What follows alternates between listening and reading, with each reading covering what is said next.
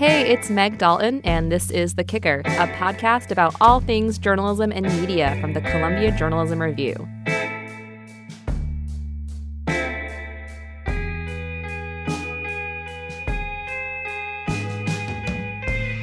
So I'm really excited about today's guest, Koa Beck. She's the new editor-in-chief of Jezebel, one of my go-to news sources for the last 10 years. We talked about everything from why she made the move to Jezebel to the media's coverage of sexual harassment in recent weeks. Then my awesome colleagues, Christy Chisholm and Pete Vernon, will join me in the studio to talk about the fallout surrounding harassment allegations at WNYC, plus ABC News' big error on the Michael Flynn story, and MSNBC's mishandling of the Sam Seder tweets. But first, here's my chat with Koa Beck.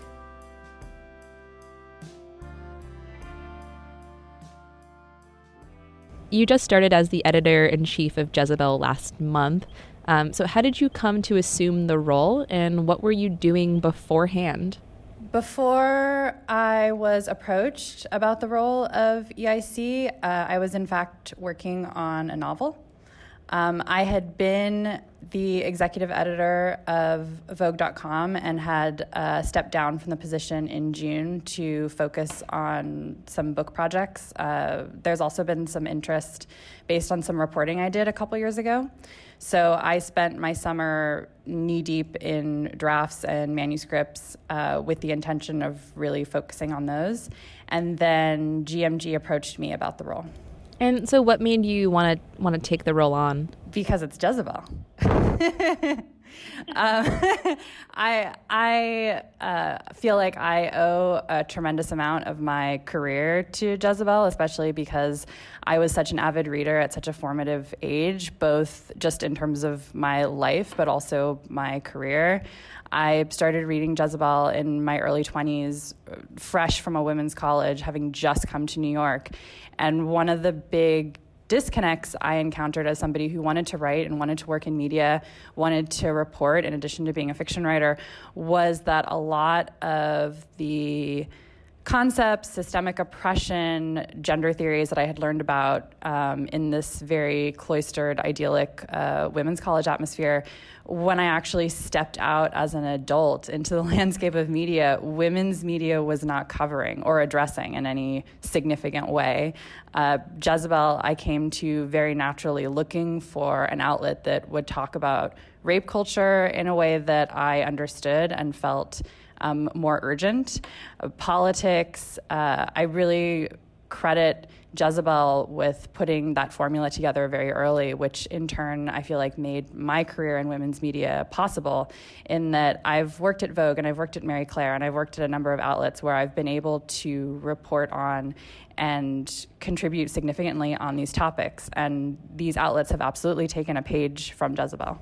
And this is, obviously a pretty interesting and critical moment to be at a place like Jezebel. A lot of the major stories in recent weeks, about powerful men and sexual harassment, whether it's Weinstein or Kevin Spacey, had their origins on Jezebel. And so, when mainstream traditional outlets wouldn't touch these stories about rape culture and harassment, like you mentioned, Jezebel did. So I'm really curious about the influence of the website on this present moment and also on the larger cultural conversation happening, right now.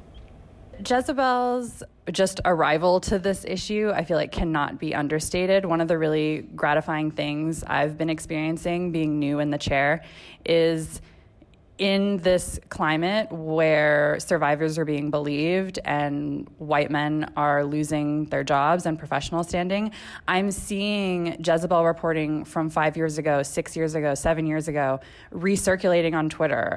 We're seeing traffic from reporting that Jezebel alumni did several years ago. And it's really, really gratifying, especially because for large swaths of the internet, they remember reading those allegations first on Jezebel.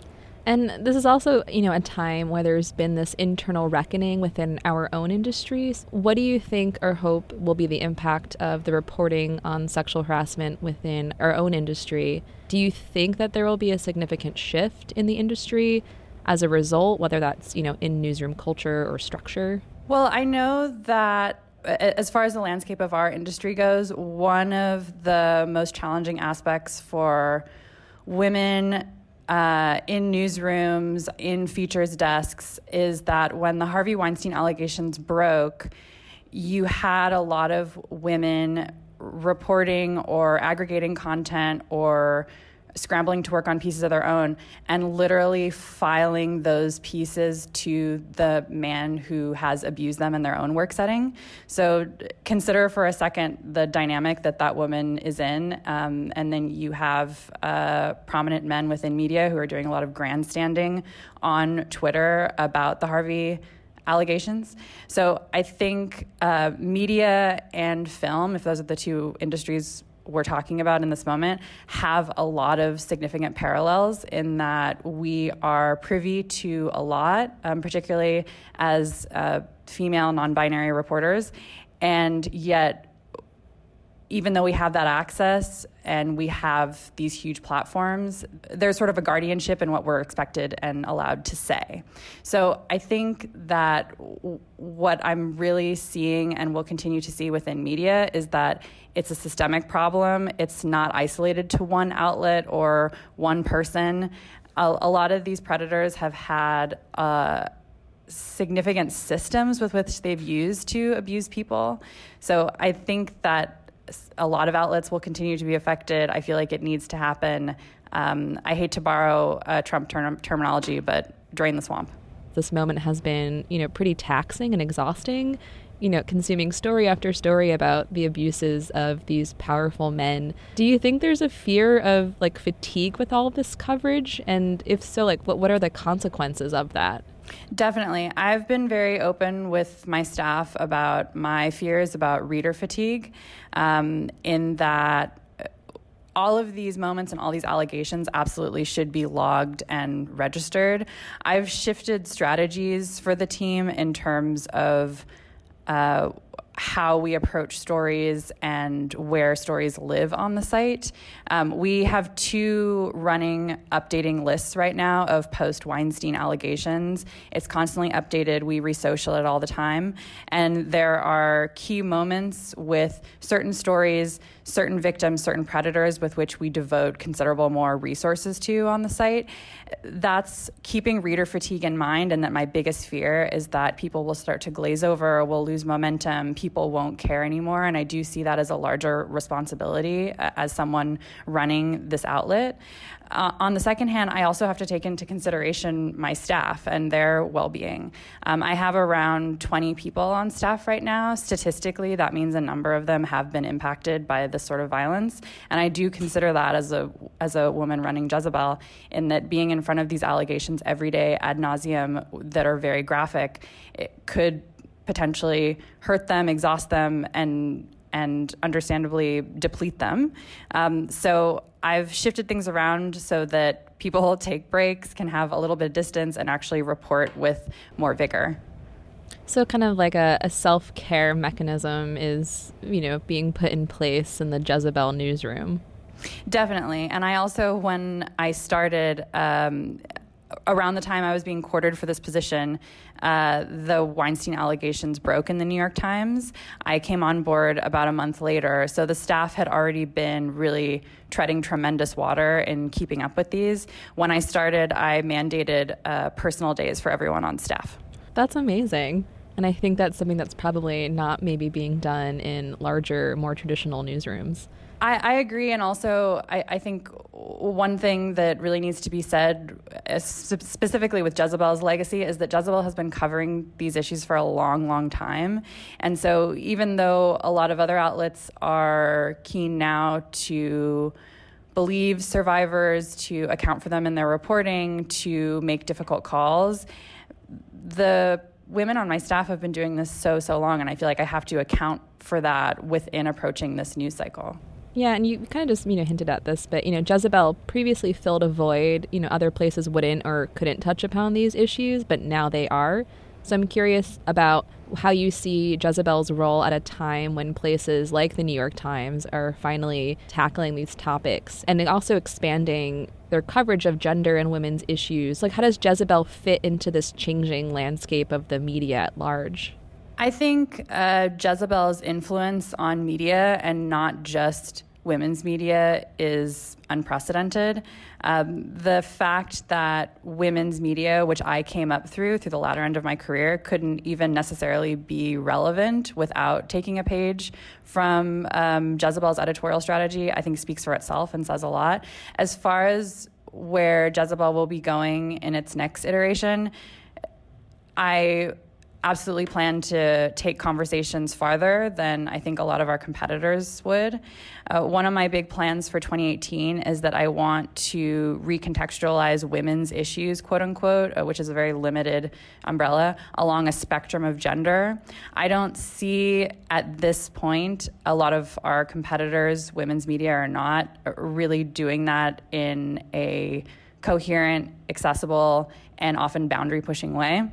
I think Jezebel, given its history and legacy of topics, is uniquely poised to do this, more so than I think any other outlet. Having said that, I do know Jessica Bennett, the gender editor over at the New York Times, and I think they were very smart in hiring her. I feel like her role will do wonderful things for the paper. She has also said on the record that she is hoping that her work there will basically put her out of a job and that she will influence editors and reporters in such a way that they won't necessarily need a gender editor anymore because they will be so literate on gender without her.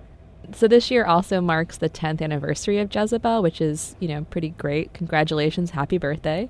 So I'm just wondering, kind of broadly, how you've seen it evolved since those early days. And you kind of touched upon this already, but where do you see it going now? Gender is a landscape I want to tackle much more aggressively. I still want to cover women's issues, but I want to contextualize them, I think, more importantly.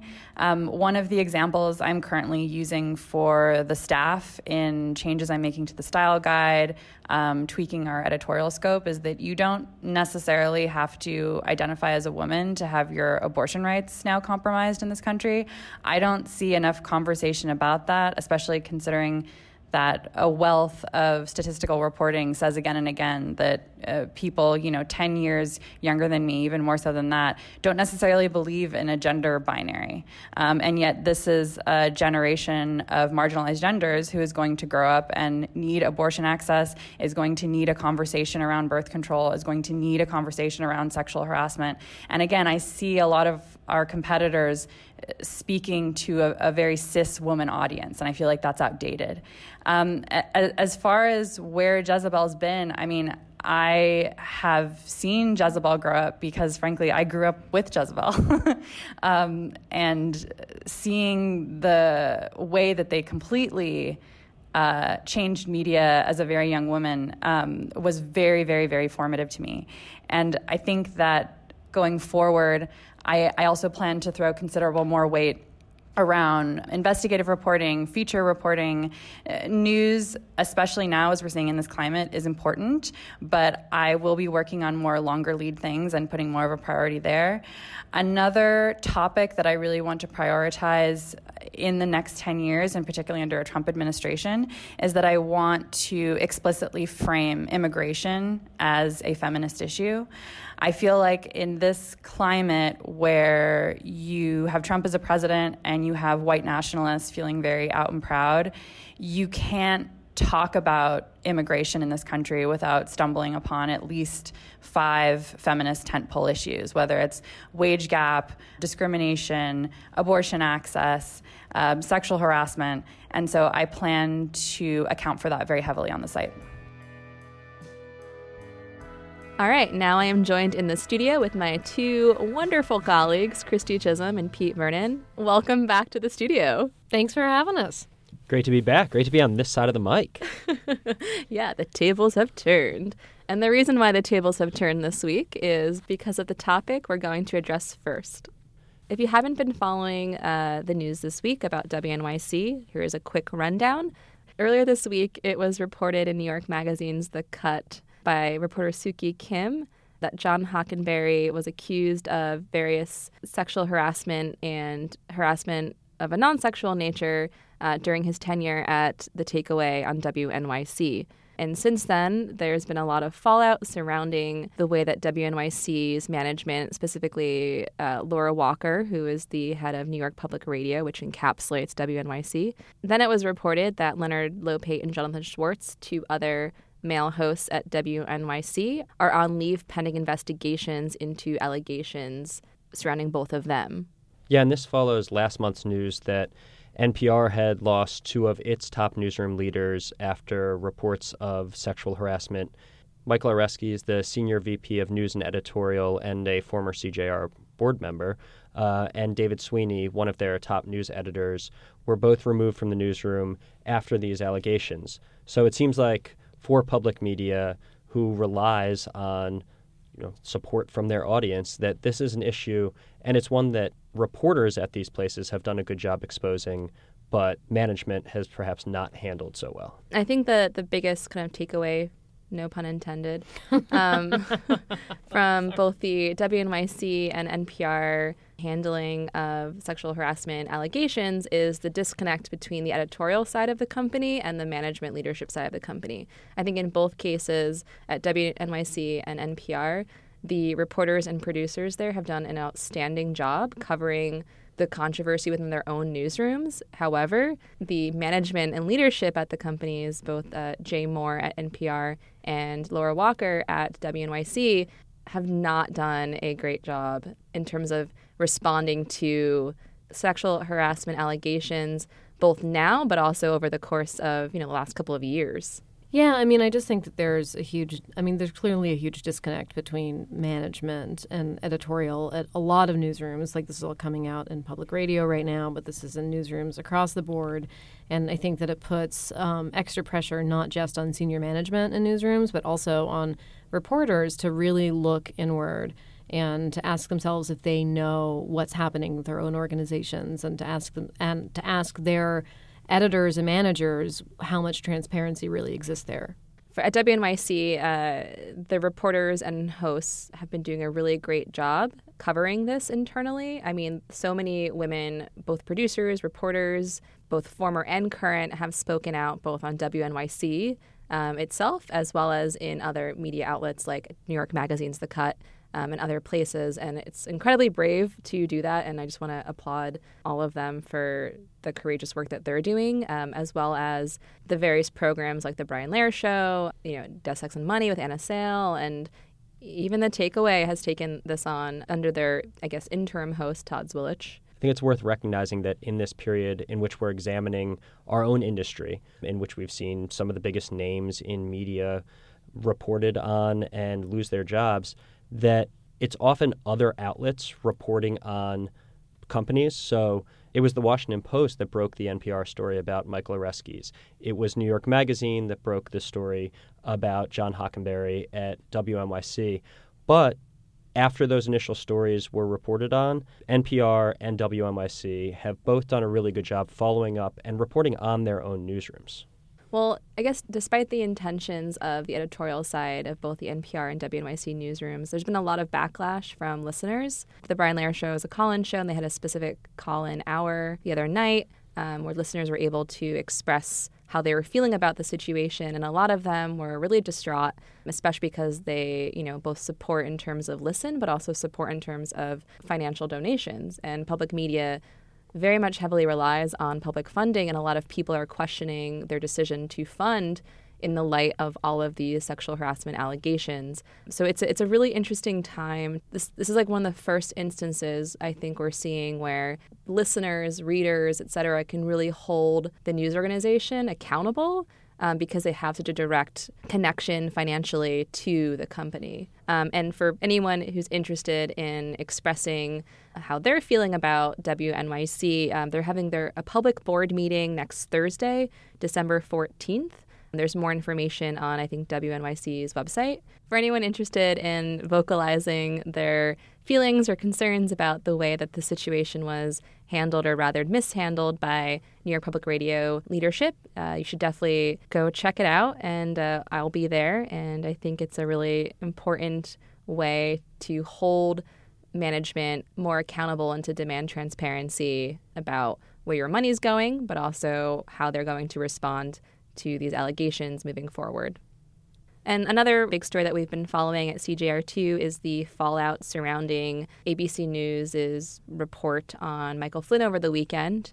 Pete, what happened there?